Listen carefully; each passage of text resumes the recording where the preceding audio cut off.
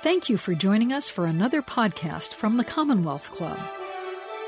Hello, everyone, and welcome to today's virtual program at the Commonwealth Club of California. My name is Lenny Mendonca. I'm a member of the Commonwealth Club's Board of Governors, and I'm excited to be moderating today's program.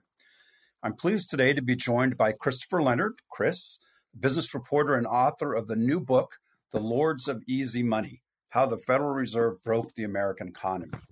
His work has appeared in the New York Times, the Wall Street Journal, Fortune, and Bloomberg Businessweek, and his previous book, Cokeland, was a New York Times bestseller. If you asked most people what forces led to today's unprecedented income inequality and financial crisis, few would say the Federal Reserve. In The Lords of Easy Money, Chris dives into this mysterious institution. He takes us through the recent history of a new tool of the Federal Reserve, quantitative easing, and how it has exacerbated the wealth gap we see today. We're going to be talking about a lot in the next hour, and I want to answer your questions too, or at least ask them. We'll let Chris answer them. If you're watching along with us, please put your questions in the text chat on YouTube, and we'll be getting to them later in the program. So, Chris Leonard, thanks for joining us virtually. Yeah, thanks for having me here. I appreciate it. Well, look forward to the conversation. Sorry we can't do it in person. We'll do that again soon, too, I'm sure. Hopefully, yeah. Glad you could join us. So, Chris, before we get into the specifics of the book and your thoughts on quantitative easing and where we are, why don't you tell us a little bit about your kind of story that got you to wanting to write this book? Why a book about Federal Reserve and monetary policy and the economy? Yeah. It honestly happened in large part by accident. I sort of stumbled into this story when I was actually reporting Cokeland, and this was back in 2016. And, one of the great privileges and joys of being a reporter is that you get to meet all different kinds of people from all different walks of life. And one of the people I met reporting Cokeland is a guy who talked to me on background. He just wanted to talk anonymously. Really, really bright guy. And he was one of these financial trader types, who ran a hedge fund. And we talked for a while, and then he really wanted to turn the conversation to what he was seeing in asset markets. And he spent hours walking me through what he was seeing and describing to me how the Federal Reserve was not just changing asset markets and changing asset prices, but how it had really gone down an unprecedented and experimental path. And, at about 8:30 p.m. when I finished this interview with this guy, I thought, this guy's got to be off base. This sounds kind of crazy because I've been a business reporter for years. And I have to admit, I didn't fully appreciate what the Federal Reserve had done. And I didn't fully understand the mechanisms through which the Fed intervenes in the economy. And, one of the headlines I took home from that conversation was that in the first century of its existence, the Federal Reserve expanded our monetary supply, the monetary base, that is, to about $900 billion. So one way to put that is, over a century, the Fed slowly and gradually increased the monetary base to $900 billion. But then between 2008 and 2014, the Fed expands it by $3 trillion or $3.5 trillion, depending on how you measure it. So that's roughly 300 years worth of money creation in about 4.5 years, just a remarkable step change from what had existed before. And I became obsessed with it, frankly. I mean, I immediately went home and started researching quantitative easing and looking at these policies that the Fed had in place since 2010, which truly were, I'm hesitant to use the word radical, but they were unprecedented and experimental, not just with the quantitative easing and the new money creation, but the fact that interest rates were kept at zero for so long. Previously interest rates had brushed up against zero briefly for a time. Interest rates were pegged at zero for roughly 7 years during the 2010s. So it was an effort to really understand that and explain in clear language how it happened and how it affects our world, which started me on reporting this book. Okay, great. And one of I can't remember whether it was the New York Times or Wall Street Journal, described your writing as doing to this topic as Michael Lewis did to the short selling. It explains it in both clear language, but in a way that brings individuals to life and makes it interesting. So congratulations on that's pretty high praise for being able to articulate a complex topic like this in ways that people can understand. Well, yeah. And I mean, right, every business reporter today is operating in the shadow of Michael Lewis. He's the greatest that there ever was. And he's a real role model of mine in the sense of I did have a clear vision even that night after interviewing this guy that I wanted to create a short, simple, fast book that would give people a workable vocabulary to understand the Fed, understand how it works, understand the mechanics of it, and understand why it's so important. I mean, that was the goal. I really want to talk to that busy person who sees these things happening in the world today and wants to understand the underlying forces that are driving it and the mechanics that make it happen. That was really the goal here. Yeah, and it is a extraordinarily important institution that affects the economy in a more complicated but direct way, and also one that's not very nearly as well understood as other elements. And so, before we dive into your perspective on what happened, can you just talk to us a little bit about for those who are not deep into macroeconomics and what the Federal Reserve does, what their role is and what quantitative easing is? Yeah, absolutely. As I say kind of in the book, when I quickly chart the history of the Fed, if America could live without a central bank, we would have done it. Our country was always hesitant to establish a government-run central bank because it's kind of antithetical to the American idea of competitive markets, distributed power. There was this anxiousness about creating a central bank that might displace the private banking system. But that led to real economic chaos in the United States, it's fair to say. I mean, particularly between 1850 and 1913, our nation was industrializing. It was growing at this huge scale, but our currency system was an absolute mess. There were literally thousands of currencies being used in the United States.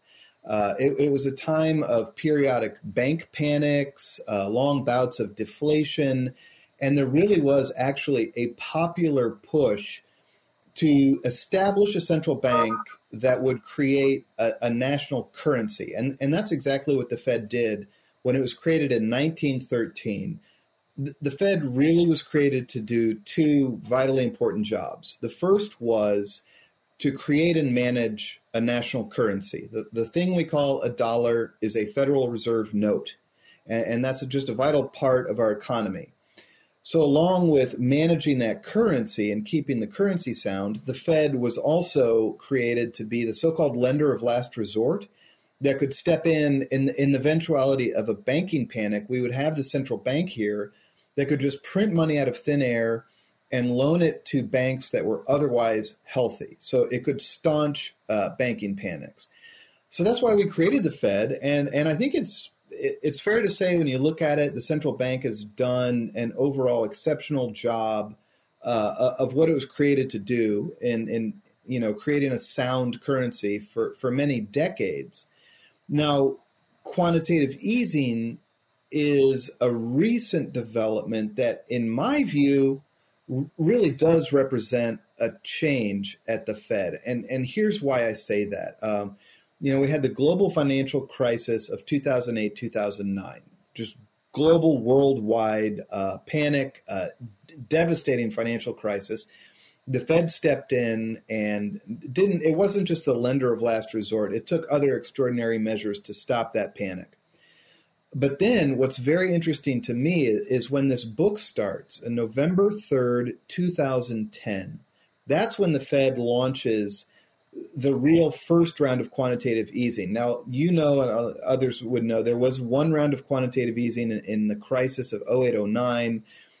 But this round in 2010 was different in the sense that this is the Fed stepping in and saying, okay, in an economic recovery outside of a crisis, we are going to be a major engine of economic growth in America. We are going to use our power to create new money. We're going to use that to drive economic growth. And that was very different. That was different from what the Fed had done before. And it put the Fed into a much more central position in our economic system. And, I shouldn't be coy about it. Obviously, I've come to the conclusion that this policy wasn't overall helpful to the American economy. I mean, the subtitle of the book is How the Fed Broke the American Economy. And I guess I could explain that in one quick way. Like, what is quantitative easing? Well, it is hyper money creation or rampant money creation. And as you know, the Fed's superpower is that it can create dollars out of thin air. That's what makes it so powerful. But it can only do that in a certain way. That when the Fed creates new money, it doesn't create it in the bank account of people like me or you or anyone. The Fed can only create money inside the bank accounts of these 24 institutions on Wall Street called primary dealers. And we can walk through that system, but it's JP Morgan, Goldman Sachs, Wells Fargo, banks like that. These banks have a special license that allow them to do business directly with the Fed. So what the Fed does with quantitative easing is it goes to these primary dealers and it says, hey, JP Morgan, we'd like to buy $8 billion worth of treasury bills from you. And so JP Morgan sells those bills to the Fed and the Fed trader says, okay, look in your special reserve account. Voila, $8 billion just appeared out of thin air. So the Fed repeats that transaction again and again and again until it has pumped, in the case of 2010, $600 billion new dollars into Wall Street. And the goal there is to drive up asset prices, encourage banks to make loans, even if the loans are risky, and to try to stoke economic growth by pumping money into the banking system. And as you can tell, I think that this was a policy, and we can walk through it, but it dramatically benefited the small group of people who own most of the assets in the United States, while doing much, much less or very little for wage earners in the country. Okay, that's great. That was a very helpful and short summary of what they do. So take us back to 2008 to this moment when quantitative easing really was the topic of conversation, right? Literally, as you write in the book, the day after the midterm elections in the first term of the Obama administration. So we'd just been through the financial crisis. The Fed had taken unprecedented roles, stepping up with large levels of intervention, but also national or converting some investment banks to commercial banks and staying in a very central role. But we were still in the midst of a really slow recovery, right? Exactly. A slow, anemic, fragile recovery. Those were terrible, terrible years. We're talking, late 2010. I think what's important to remember is that even going, when we were emerging from the financial crisis, it was known that we were going to have to dig out of a very deep hole, that a recovery after a financial crisis is almost by definition going to be a slow, weak, anemic recovery. Ben Bernanke was chairman of the Federal Reserve at this time, and he'd done studies on this. I think he actually coined the term of the so-called debt overhang, which describes why recoveries are so anemic after a crash. So it was known that this was going to be weak. And what's so interesting to me, it's almost poetic, the time frame in which this book starts. On November 2nd, 2010, you have the first midterm election of Barack Obama's presidency. The Tea Party sweeps into power, takes over the House of Representatives, really driven by this wind of economic discontent, anger, the entire Tea Party movement, anger at the so-called rigged system and all the rest of it.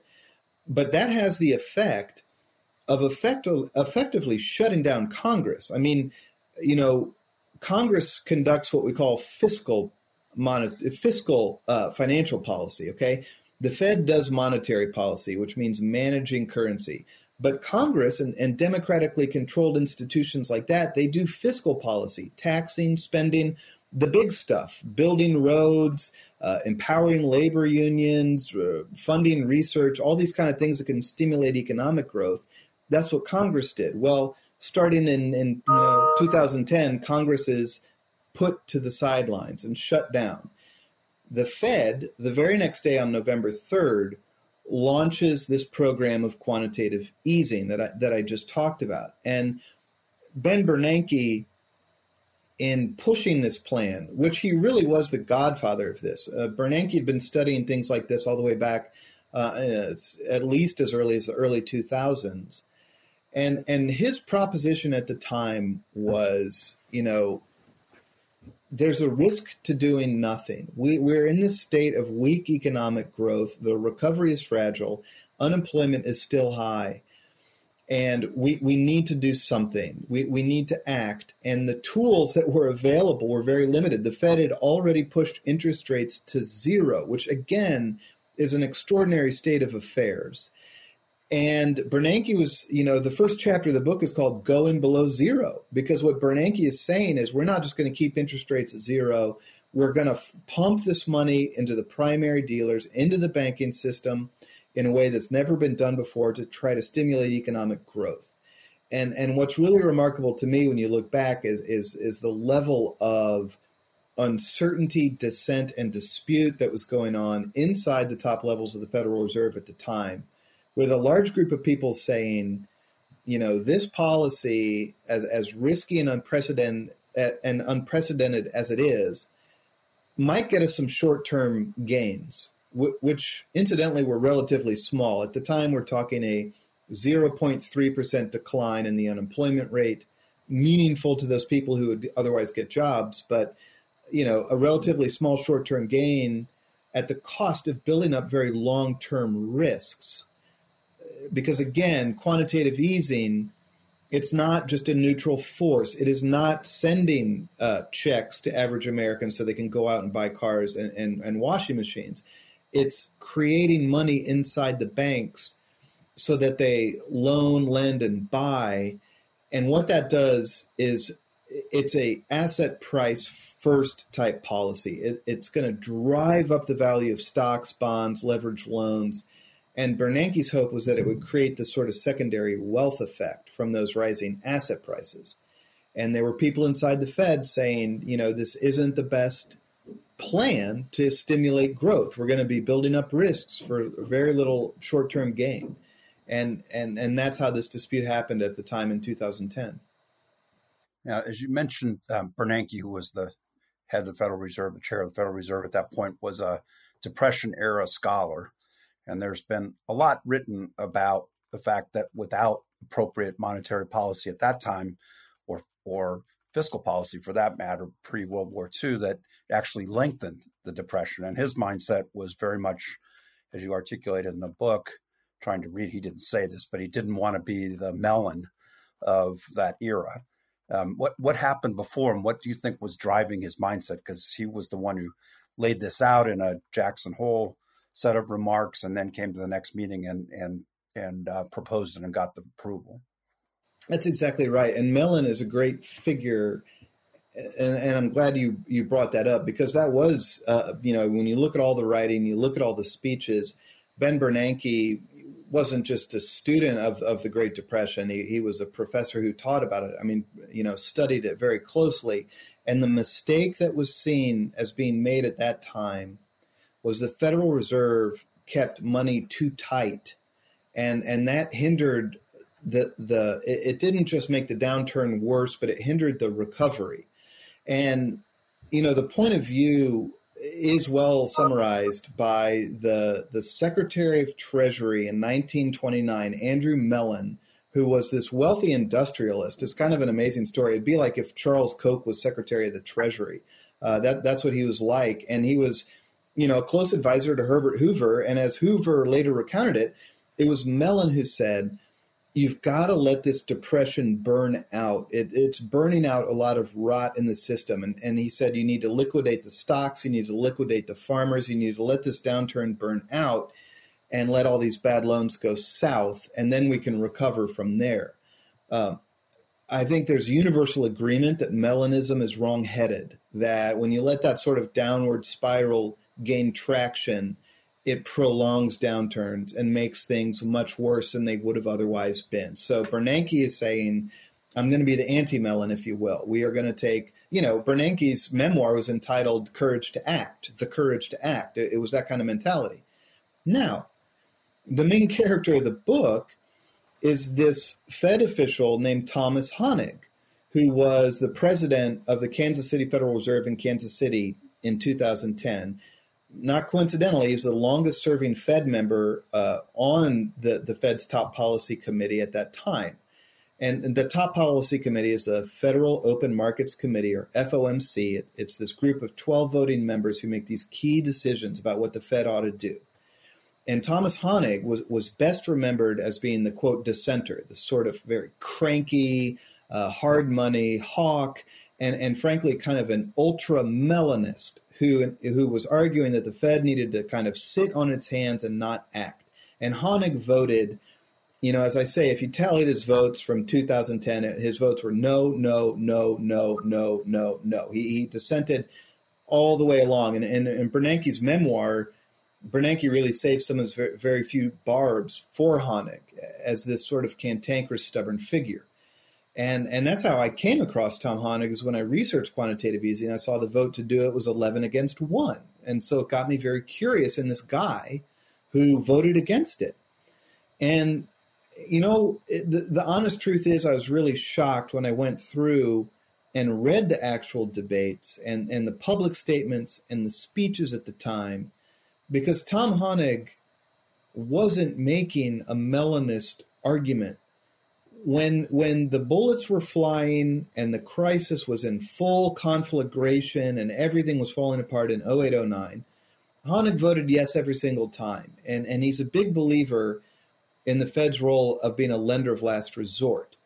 What he was arguing in 2010, the reason he stood against this policy of quantitative easing, was a very different argument from Mellonism. He was saying, if we do this, if we go below the zero rate, if we pump this money into the banking system, which creates kind of a semi-permanent easy money policy, okay? Now it's no longer just lowering and raising interest rates. Now you're injecting these excess cash reserves into the banking system.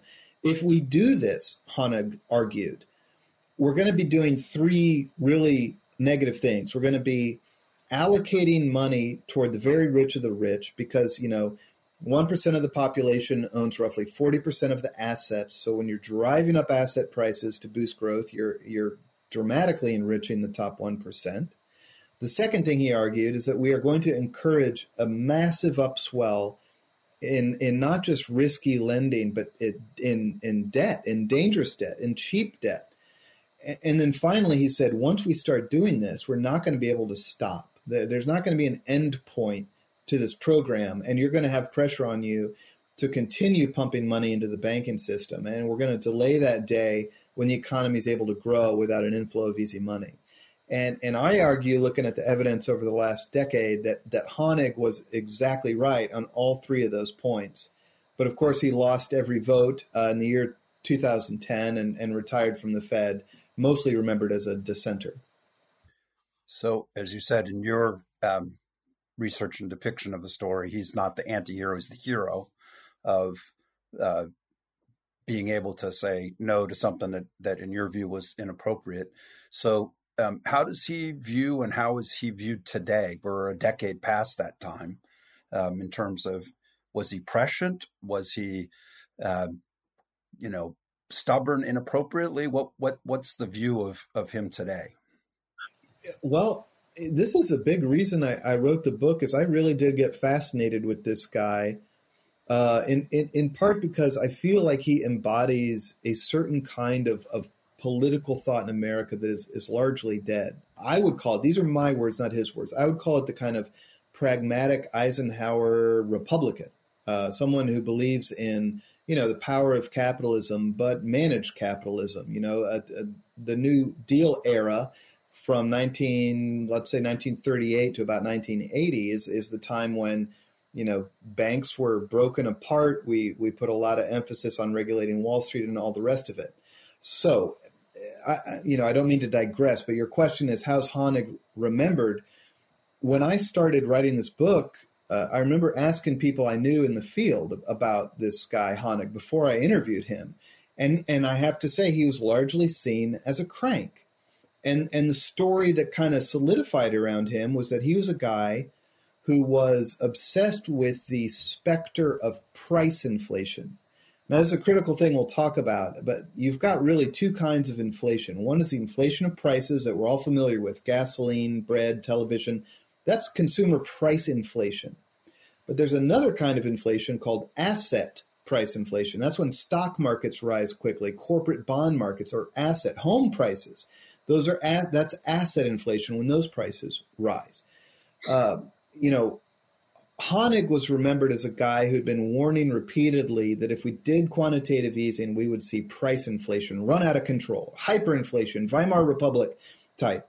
And I remember, a guy at the American Enterprise Institute told me Honig was wrong, and a liberal financial journalist told me that Honig was wrong because he'd been warning about inflation. And critically, over the last decade, we never saw significant or sustained price inflation. But what I point out in the book is when I went back and read the debates and I read the speeches and I read what Honig actually warned about, it was asset price inflation. It was financial instability. It was what he calls, quote, allocative effects, which is the growing divide between rich and poor.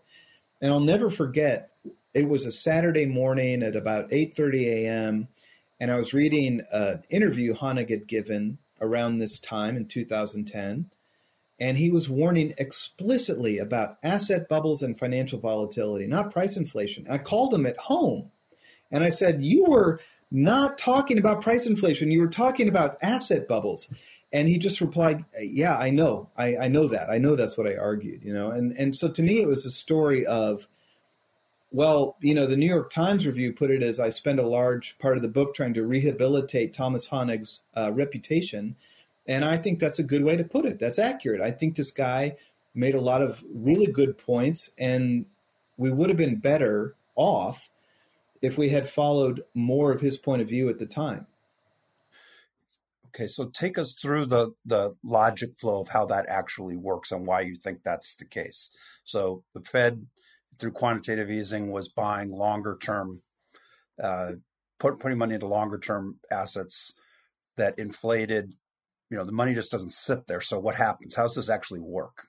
Yes, thank you. Great question. Okay, so Thomas Honig loses his fight, and he kind of goes off to the sidelines, although he comes back as a bank regulator, interestingly, later. But, okay, then we talk about what happens. What does quantitative easing look like? What does the decade from 2010 to early 2020 look like? What did the Fed's programs do, and how did they change the world? And I do need to kind of add, that round of quantitative easing that Honig voted against in 2010 was just the beginning. He was right. The Fed did find itself more committed to this line of easing money. In 2012, they went back to the well at Bernanke's urging. They initiated another much, much larger round of quantitative easing called QE3 or QE Infinity, as the Wall Street types called it. 1.65 trillion in that round compared to 600 billion that Honig had voted against. So what did it do? Why do I say it was negative? How could I dare argue that it broke the economy? Again, one benefit of being a reporter is you really get to talk to people who live in different worlds and kind of occupy different silos. And I've been really lucky in this case to get to talk to people inside the Fed, the economists, the board of governors, the people on the FOMC, and they're kind of what I call one sphere of thinking about this, which is, more theoretical, based on the models, based on how things ought to work economically. But then you've got this whole other sphere of people who operate in the wake of what the Fed is doing. Okay, this would be our Wall Street types. This would be the people that are running private equity firms like Carlyle Group. It would be people running hedge funds. It would be people working at the big banks like Credit Suisse. And I think it's very instructive to look at how quantitative easing and 0% interest rates affected those people and that world. I'm going to refer to these policies now as simply ZIRP, which is Wall Street shorthand for this stuff. And it's zero interest rate policy, or ZIRP, which refers to keeping interest rates pegged at zero while at the same time pumping quantitative easing cash into the banking system. And I try to tell this story in the book from the point of view of a hedge fund. So let's look at what the Fed did. As you said, the Fed targeted long-term rates, which sounds kind of complicated, but when they bought these bills, when they injected this money into the system through the primary dealers, the Fed was very intentionally buying long-term dated treasury bills. And that's very important because these long-term dated bills, like a 10-year treasury, I describe them as being like Wall Street's savings account. Okay, when long-term rates are, let's say, 3.5% or 4%, which is quite historically normal, if I'm running a hedge fund, I can essentially store my money for 4% pretty safely in a 10-year treasury bond. But if the Fed is buying those bonds and drawing down the yield on that savings account, well, heck, I can't do much there. I can't earn much if, it's 1.5%. So that's creating this overarching effect that we call a search for yield. They can't save the money as much anymore. And at the same time, there's a lot more money in the system. Excess bank reserves increased by thousands of percentage points during this period, just huge levels of excess cash in the banking system. So the hedge funds now are looking to invest it anywhere they can. So, we're familiar with the dynamics of the housing boom of the 2000s, when you had banks willing to lend to people based on really shoddy loan applications and sketchy information. A very similar dynamic played out here. A big market I focus on is how the Fed's ZIRP policies pushed trillions of dollars into the corporate debt markets. That was a real focus of what I wrote about. And in the same way you had irresponsible homeowners in the 2000s, in the 2010s, you had these companies borrowing junk debt and leveraged loans. Fracking is a great example of this. These highly over-optimistic wildcat frackers in North Dakota and Texas were coming into these hedge funds with these wildly optimistic projections, but they were still getting lent the money. And you see this again and again across industries, that a search for yield was pushing all this cash into risk assets. It drives up the prices of those assets, as the Fed knew it would do. Okay, so we're seeing an upswell in the price of these markets for stocks, for leveraged loans, for corporate bonds, for these securitized forms of leveraged loans called collateralized loan obligations. These markets are super hot, and they're being stoked by the Fed. That's what's happening with ZIRP. What does it mean for wage earners in America? Not much. Not much benefit comes from that.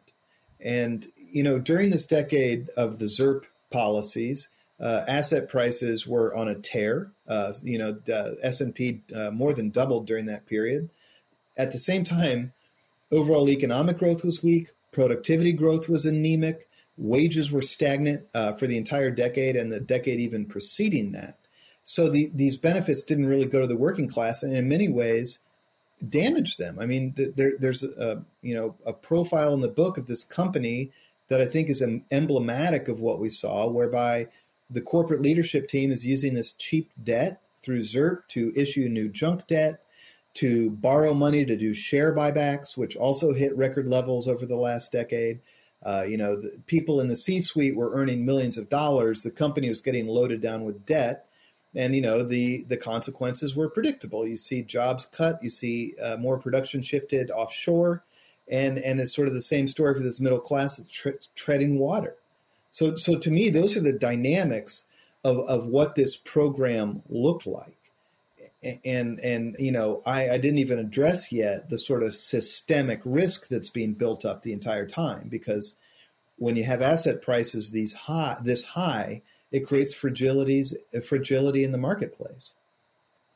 Okay, a helpful way to describe that. So we're now a decade past the story that you started, actually 12 years past 2010. We've had one other huge disruption in the world, obviously, from an economic standpoint from COVID, and another big Federal Reserve response to that. And we still have, by your depiction, pretty inflated asset prices in a number of categories. Where are we now? I mean, are we still in the risk that you're articulating? Did the response to COVID make this worse? Kind of where are we now? It did. And again, I wandered into this book, honestly, but I got to tell you, I've come to a very pessimistic place. I think it's not just me. We are in an extraordinarily fragile position. And I think that the decade of ZIRP policy helps explain why. And let me explain that. First of all, there's a really important part of the book that talks about what happened between 2016 and late 2019, before there was ever a case of COVID.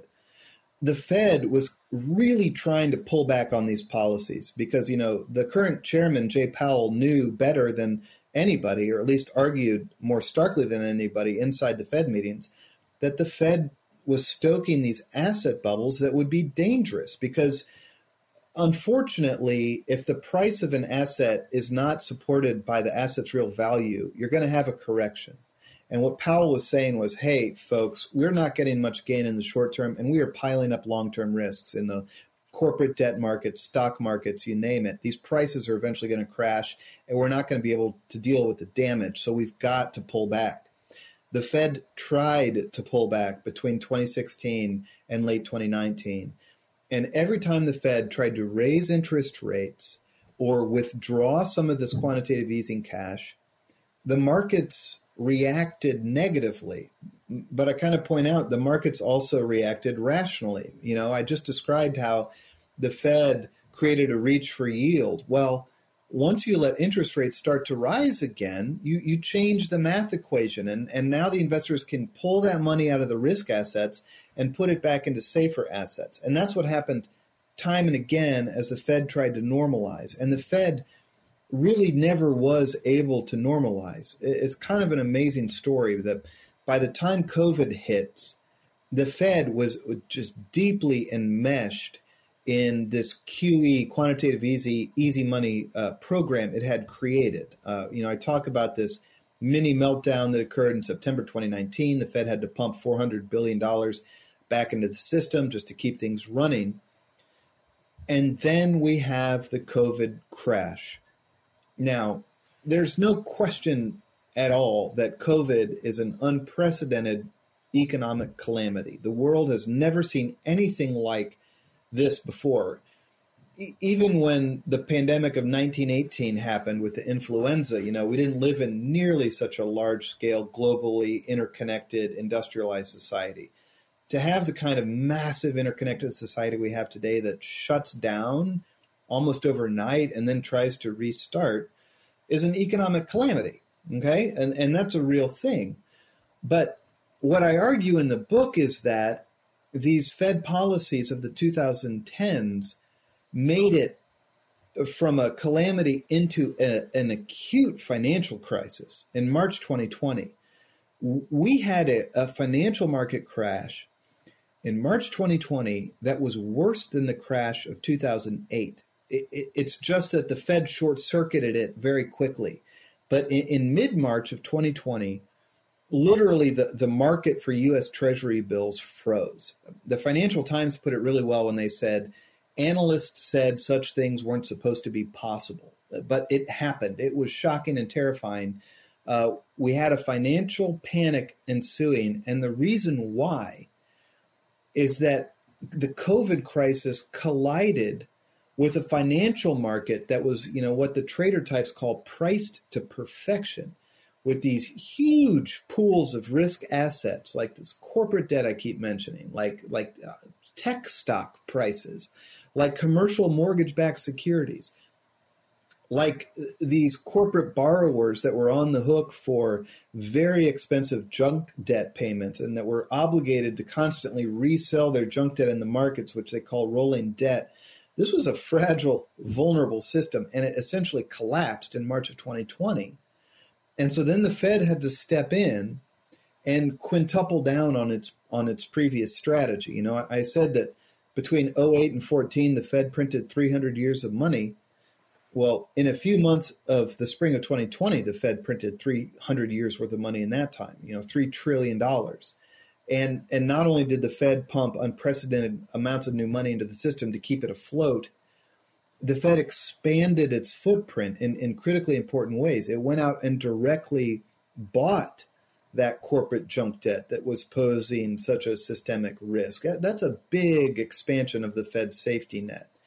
So the Fed essentially stepped in March 2020, bailed out the financial markets, bailed out asset holders to 100%. I mean, asset holders were made whole in a matter of months after the crash of March 2020, thanks to what the Fed is doing.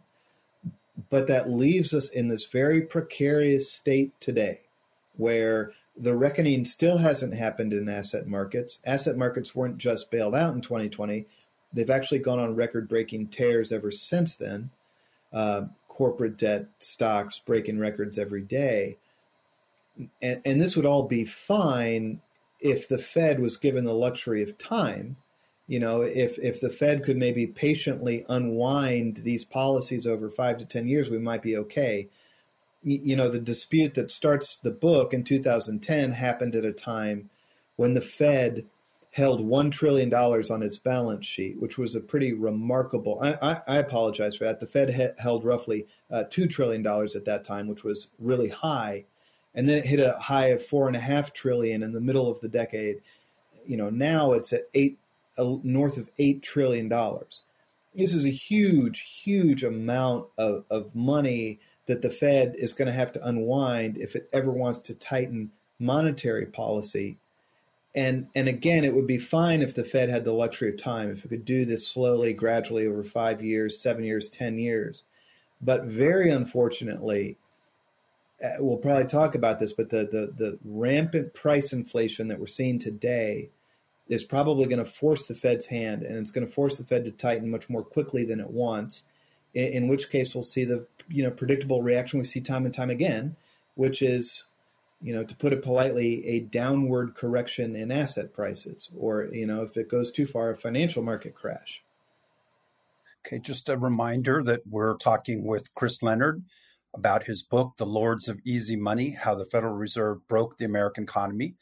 And we'll also be taking your questions as we have the remaining time here. So if you're watching along with us, please put your questions in the text chat on YouTube, and we'll start to work those in. So let me ask you, continuing what you just said. So we're now in an environment, as you said, where we had in the last 12 months inflation levels that were really high by recent standards, and basic belief that the Fed is starting to signal that it is going to be pulling back in the next while here, raising rates or pulling back some of its stimulus on the economy. So how does this end? What happens? What's your view of what the next while there looks like? We're in the middle of the story. Yeah. So, inflation is the key right now, obviously, but it's not necessarily for all the reasons you might hear on cable news. What's really interesting to me is that the previous decade, this decade of ZIRP I keep talking about, was defined not by hot price inflation, but by a deflationary environment. The Fed kept consistently missing its forecasts of inflation, and it kept undershooting it. The Fed kept expecting inflation to hit 2%, or maybe even higher, and it just never happened. The reasons for that remain a great mystery. I think we have enough evidence now to probably confidently point to a globalization as a key part of that. The global supply chains, the global labor pool helped suppress prices. And I don't think it's coincidental that it was the disruption of that supply chain that's really finally fueling the price inflation. Regardless of the causes, now price inflation is running at the hottest level since the early 1980s. And it's pretty much, I think, universally recognized. You just can't let that kind of price inflation just go unchecked, because it can turn into an inflationary spiral where people then expect more inflation and therefore they raise prices, and on it goes. very destabilizing and very punishing for working people if wages aren't keeping up with the price inflation, which it doesn't tend to do, and it's certainly not doing right now. Okay, so the Fed has to step in and act, but the only tools the Fed can use to hold down inflation, the only tool available is to tighten the money supply. That means withdrawing this extraordinary cash through quantitative easing, and then it means hiking interest rates up from zero, which, we haven't seen rates higher than 2.5% in over a decade. I mean, for most of the 2010s, rates were at zero. The Fed managed to get them up to 2.5%, still an extraordinarily low rate, and then plunged back to zero during the COVID crisis. They even started cutting before COVID hit, incidentally. So here's where it leaves us. Here's why I get an anxious pit in my stomach when I read about treasury markets right now, which sounds like kind of a, obscure topic, but the fact is, yields on long-term bonds are starting to rise again. They're up at 1.8% today, which is the highest level in 2 years. And that's going to start to change that risk equation that we've been talking about. And you're going to start to see, and you're seeing today, literally today, the capital's flowing out of those risk assets. Tech stocks, CLOs, collateralized loan obligations, the money flows away from that as the calculus starts to change. And I think the Fed understands that they're in a terrible vice. To solve the problem of price inflation will create another problem of a downward wrenching adjustment in asset markets. And of course, that's going to mean losses for the relatively small group of people that own most of the assets. But of course, in the world we live in, carnage in financial markets gets transmitted pretty quickly back to the real economy. Companies see what's happening. They start cutting jobs again. You can see demand fall when that happens, and it can create a lot of economic chaos. So how the story ends, I have no clue. What I can absolutely confidently report is that the Fed has been patiently and assiduously pumping up these asset prices for years. We have highly inflated prices in these markets that are going to be hurt if the Fed raises rates, and the Fed is being forced to raise rates. So it's sort of a buckle up type scenario. And to me, it's just really important that, people have a good grasp of what's going on to kind of prepare for the economic volatility we might see. It's not coming out of nowhere. The roots have been planted, and this problem's been growing under Republican and Democratic administrations for many years. Okay. So in your reporting on this, you're obviously shining a light on how the Federal Reserve actually works and its effect on the economy. I mean, there are a lot of conspiracy theories around about who really owns or runs the Fed. Why do you think that is? Is it because of how opaque the institution is, or how they make decisions? Why do people have that question or concern? That's a great question, and it's embarrassing to me as a reporter. I've gotten that question: who owns the Fed? And my understanding is it's a very complicated system, but it's basically like banks own the regional banks with non-convertible stock, and it's kind of a jerry-rigged, complicated system. I just like to say, as a reporter, I fly pretty close to the ground. My job is to talk about the policies, how they influence the world, what the arguments were, who won, who lost, and that kind of picture. I think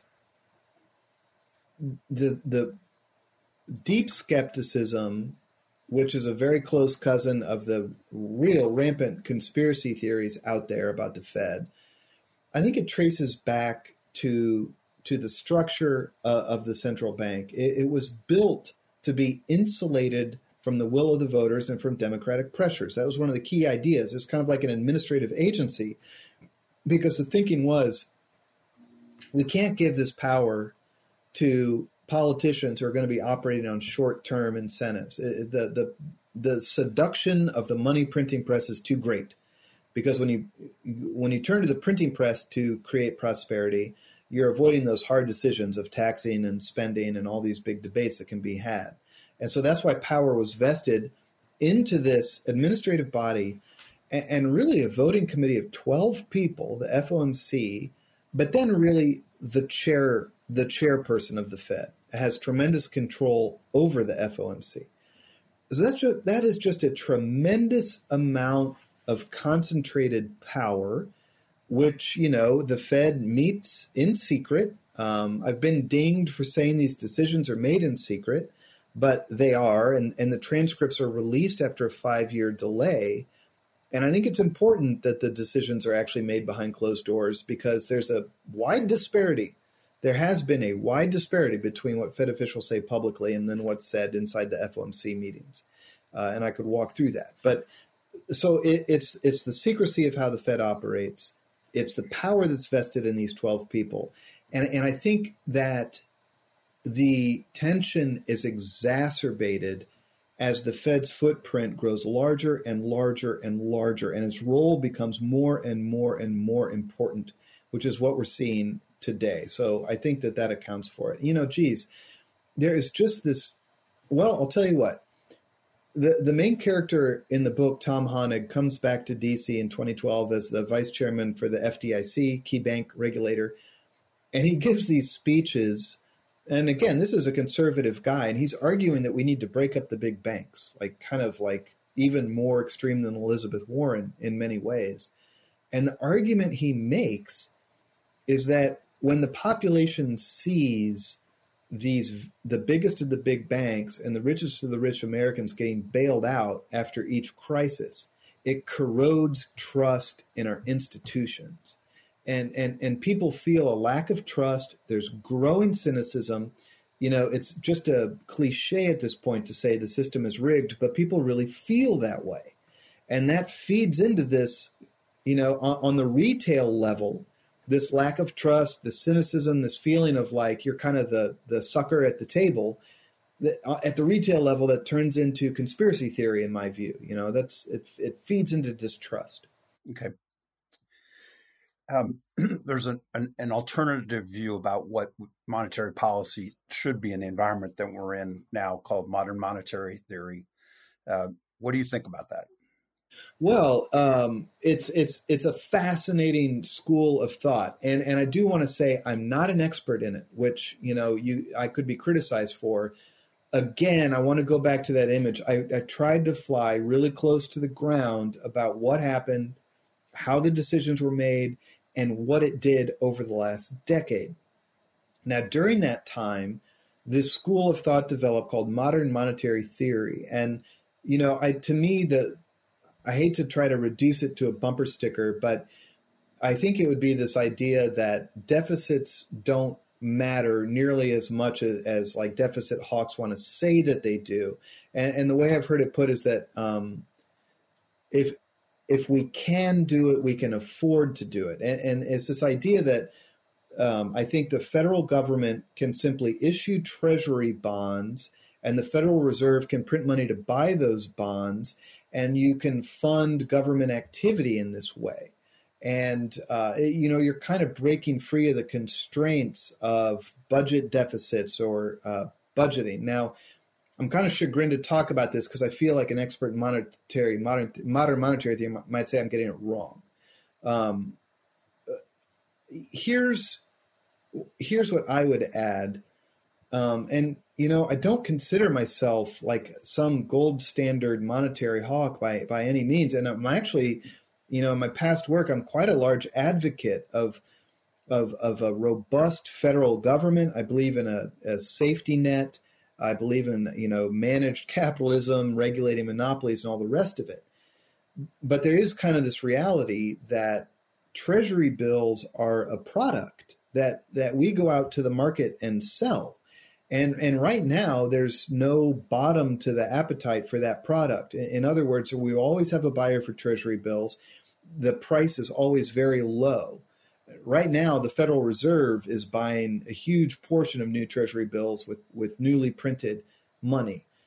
if we ever cross a red line whereby we sort of oversaturate the market with our debt and we are forced to pay a higher interest rate for it, that's all anybody's ever going to be talking about when it happens, because it's going to mean that the price of our debt is rising outside of our control, which is just going to have a huge cascading backward effect onto the ability of our government to be effective. And I think that's a day we don't ever want to see. We don't know where that red line is. It might be, it might never happen. I mean, there's so many advantages we have as being the global reserve currency and such a trustworthy borrower as the United States. We might never hit the red line, but I do feel like we're just determined to find it. We are just determined to get to that point where the market has had its fill of U.S. Treasury debt. And I'm thinking right now, what I point out in the book is, the tax cuts of 2017 and 2018, I believe, led us to this position in 2019 when we were operating at $1 trillion deficits every year. And that's when things were really good. That's when the economy was growing as much as it's going to grow for quite a long time. So, I think it's unstable, and I think it's probably unsustainable to operate at deficits at that level. Okay. While I don't want you to have forced to be put a crystal ball in front of you, 2022 is going to be an interesting year from a monetary policy standpoint for some of the reasons we talked about earlier, as well as politically, because we're heading into a midterm election again. What are the things that you're looking out for to see whether the Fed can actually navigate its way through this, or things that would give you a sense that, all those concerns that you and others have had about this are something we want to really be watching? What are you looking at? What's your kind of early indicators? Well, one indicator, okay, there's a tug of war going on right now. Jay Powell and the Federal Reserve are promising that they are going to raise rates to fight inflation. They say they're going to raise rates north of 2% this year. They're going to stop pumping money into the system through quantitative easing. They're going to stop those purchases. Up until now, Wall Street has largely not believed the Fed. The Fed was saying it's going to raise interest rates about 2.5%, and the market was pricing in 1.5%. So you see this tug of war happening. And to be honest, I think the market has good reason to doubt the Fed, because every time the Fed has tried to tighten in the past, when the rubber really hits the road, the Fed pulls back. I'm sure you remember the very famous Powell pivot from early 2019. Markets started to turn down in a synchronized way, and Powell retreated. So early indicators I'm looking at, to me, the big story of 2022 is not only is the Fed going to tighten, does the Fed have the capability to tighten? Okay, this year, are we going to see a tightening of monetary supply and the almost inevitable downward adjustment in asset prices that'll create? Or are we going to see a halting back and forth? They start to raise rates, markets react, the Fed puts out, calming language. They eventually drop rates again or pause. That's going to be the tug of war happening. Is the Fed going to actually go through with this or not? They haven't gone through with it in a significant way over the last decade. So, to me, when I look at what's happening literally today, the headline is stock markets plunge, yield prices rise. That's the change of the seesaw we're talking about. How dramatic is the change going to be is the question. And then, the huge question mark out there is how durable and how intense is this price inflation going to be? I think if the Fed could dodge this vice and not have to tighten, they sure would. So would we see inflation stop? I mean, that would be maybe a best case scenario. Okay. Certainly going to be interesting to watch as many uncertainties around inflation as there are on asset prices, as you said. So we're unfortunate at that moment where we're down to our last question, and I really wish we could continue this conversation. Thank you for spending the time with us. My pleasure. But the last question I was going to ask you is, we talked a little bit before that you and I both had the pleasure of reading another great book on monetary history in prior times called The Lords of Finance, Pulitzer Prize winning book, I believe. Mott described what monetary policy leaders were doing in the Great Depression. And one of the things that I took away from that book was, man, these are challenging times. Every time's different than the past, and they're making it up and hoping it works. So if we could go back, and I don't want you to be a Monday morning quarterback, put yourself back in the beginning of your book in 2010, knowing what you know now, then what would you advise the Fed to do differently? Great question. And I also have to that Lords of Finance is such a great book. And I feel bad that the title of my book is derivative of it, The Lords of Easy Money. The book was originally entitled The Long Crash, which sort of explains the arc of the last decade, I think. But that was, that didn't end up being the title. So, all apologies on that front. It's such a great book. And sure is easy for reporters like me to carp from the sidelines. So, what would I have done? I think at this time, I've got to throw my lot in with the Thomas Honig point of view. What he was advocating in 2010 was not some kind of wild interest rate hike based on this ideology that we need to have a gold standard or hard money.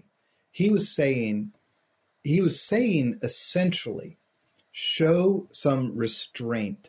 Let's leave rates hyper low where they are and try to gradually, slowly, predictably, incrementally raise them bit by bit until they're maybe as high as 1%, and then stop again and let markets react.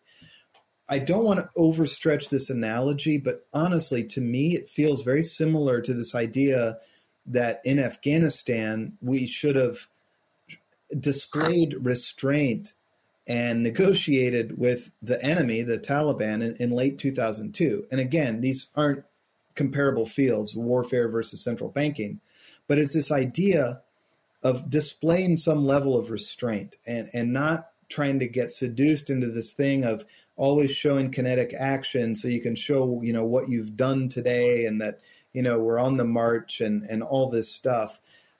So I would have advocated for what Tom Honig advocated for, which was letting the economy develop without this supercharged flow of new cash into Wall Street. Okay, terrific. Well, thank you, and encourage everyone to take a look and pick up The Lords of Easy Money, How the Federal Reserve Broke the American Economy, in addition to being a very interesting read about economic policy. It's a terrific read of individuals and characters and written in a way that a casual observer can understand, as opposed to someone who's deep in all these topics. So thank you for taking us through that, Chris. And I really appreciate you joining us today and discussing your new book, as you said, The Lords of Easy Money. We'd also like to thank our audience for watching and participating with us live. And if you'd like to watch more programs or support the Commonwealth Club's efforts in making programming possible, please visit commonwealthclub.org/events. Again, I'm Lenny Mendonca. Thank you. Stay safe and healthy. And thanks again, Chris. You've been listening to the Commonwealth Club of California. Hear thousands of our podcasts on Apple Podcasts, Google Play, and Stitcher. If you like what you've heard, please consider supporting our work and help us bring 500 programs a year to listeners like you. Go to commonwealthclub.org/donate. Think your way around the world with our travel programs to exciting domestic and international destinations. And when you're in the Bay Area, please join us live at our events. Thank you for listening and for your support.